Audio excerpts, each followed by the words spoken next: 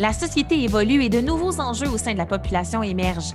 La recherche en sciences infirmières est plus dynamique que jamais. La médecine, la technologie pour soigner les patients s'améliore constamment et c'est ainsi que la profession infirmière se transforme.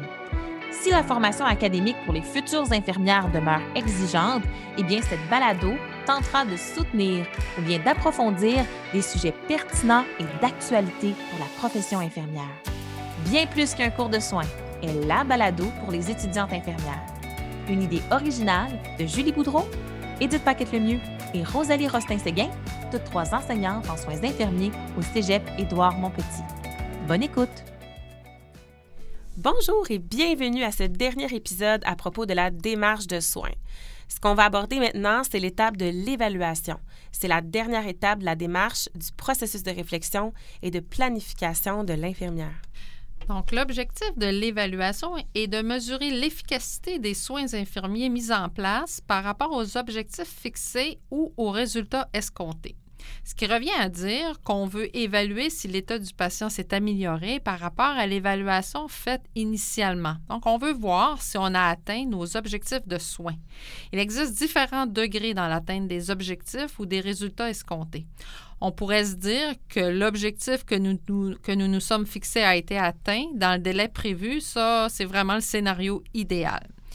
Il est possible que nous ayons atteint partiellement ou pas du tout l'objectif et il peut y avoir plusieurs raisons à ça. Donc, c'est loin d'être un échec si c'est le cas. Il faut simplement revoir les étapes de la démarche pour voir ce que nous aurions pu faire différemment. Par exemple, il est possible que notre collecte de données n'ait pas été assez complète, qu'on n'ait pas identifié le bon problème prioritaire ou alors que les interventions ont été mal ciblées.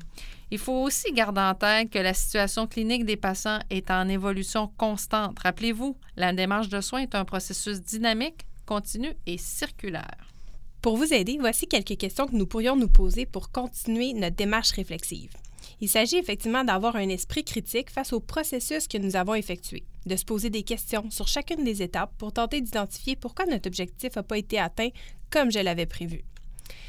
À la première étape, l'étape de la collecte de données, je pourrais me demander, est-ce que ma collecte de données est rigoureuse, complète, précise? Est-ce que je l'ai bien adaptée au contexte du patient? Ai-je utilisé tous les outils d'évaluation qui étaient à ma disposition? Puisque l'état du patient est en constante évolution, il importe de se demander si de nouvelles informations se sont ajoutées. Est-ce que l'état du patient a changé? Ma collecte de données aurait pu être complète initialement, mais finalement, puisque son état a évolué, je me rends compte que finalement, il me manquait des données. À la deuxième étape, celle de l'analyse, on peut se demander, ai-je considéré les bonnes données d'évaluation? Est-ce que j'ai fait tous les liens possibles avec les informations que j'ai collectées? Est-ce que je suis arrivée au bon constat? Est-ce que c'était le constat prioritaire? Troisièmement, lors de l'étape de la planification, il faut se questionner d'abord sur l'objectif fixé ou les résultats escomptés. Mon objectif, est-ce qu'il était spécifique, mesurable, atteignable, réaliste et défini dans le temps? On utilise parfois l'acronyme SMART pour nous aider à le formuler. Ensuite, on se demande si les soins infirmiers que j'avais choisis étaient vraiment en lien avec le problème. Est-ce qu'ils étaient bien priorisés?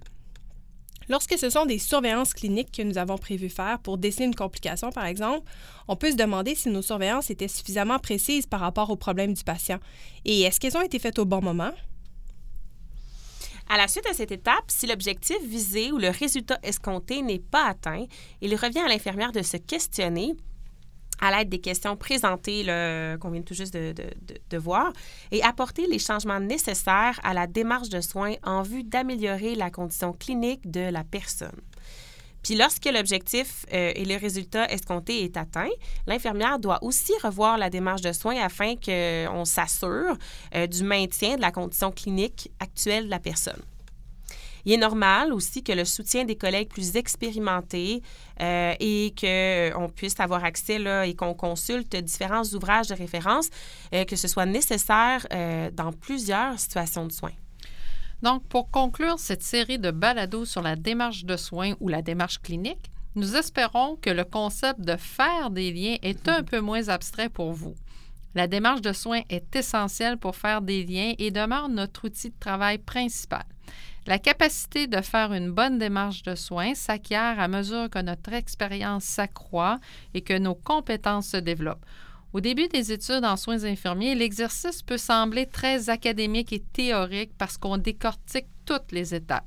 Au fil du temps, il devient de plus en plus facile et instinctif de faire ce processus. L'évaluation de l'état de santé de la personne, c'est le fondement de notre belle profession. L'expertise de l'infirmière se manifeste dans son quotidien par sa capacité à recueillir des données, par son analyse et sa planification des soins infirmiers basés sur ses connaissances et, ultimement, par le jugement clinique qu'elle exerce. Tout au long du processus de la démarche de soins, il faut garder en tête l'importance d'impliquer la personne et sa famille ainsi que l'équipe de soins. Une communication efficace et de qualité est primordiale pour assurer la qualité et la sécurité des soins. N'oubliez pas de documenter votre démarche de soins ou votre démarche clinique. Il faut laisser des traces à toutes les étapes.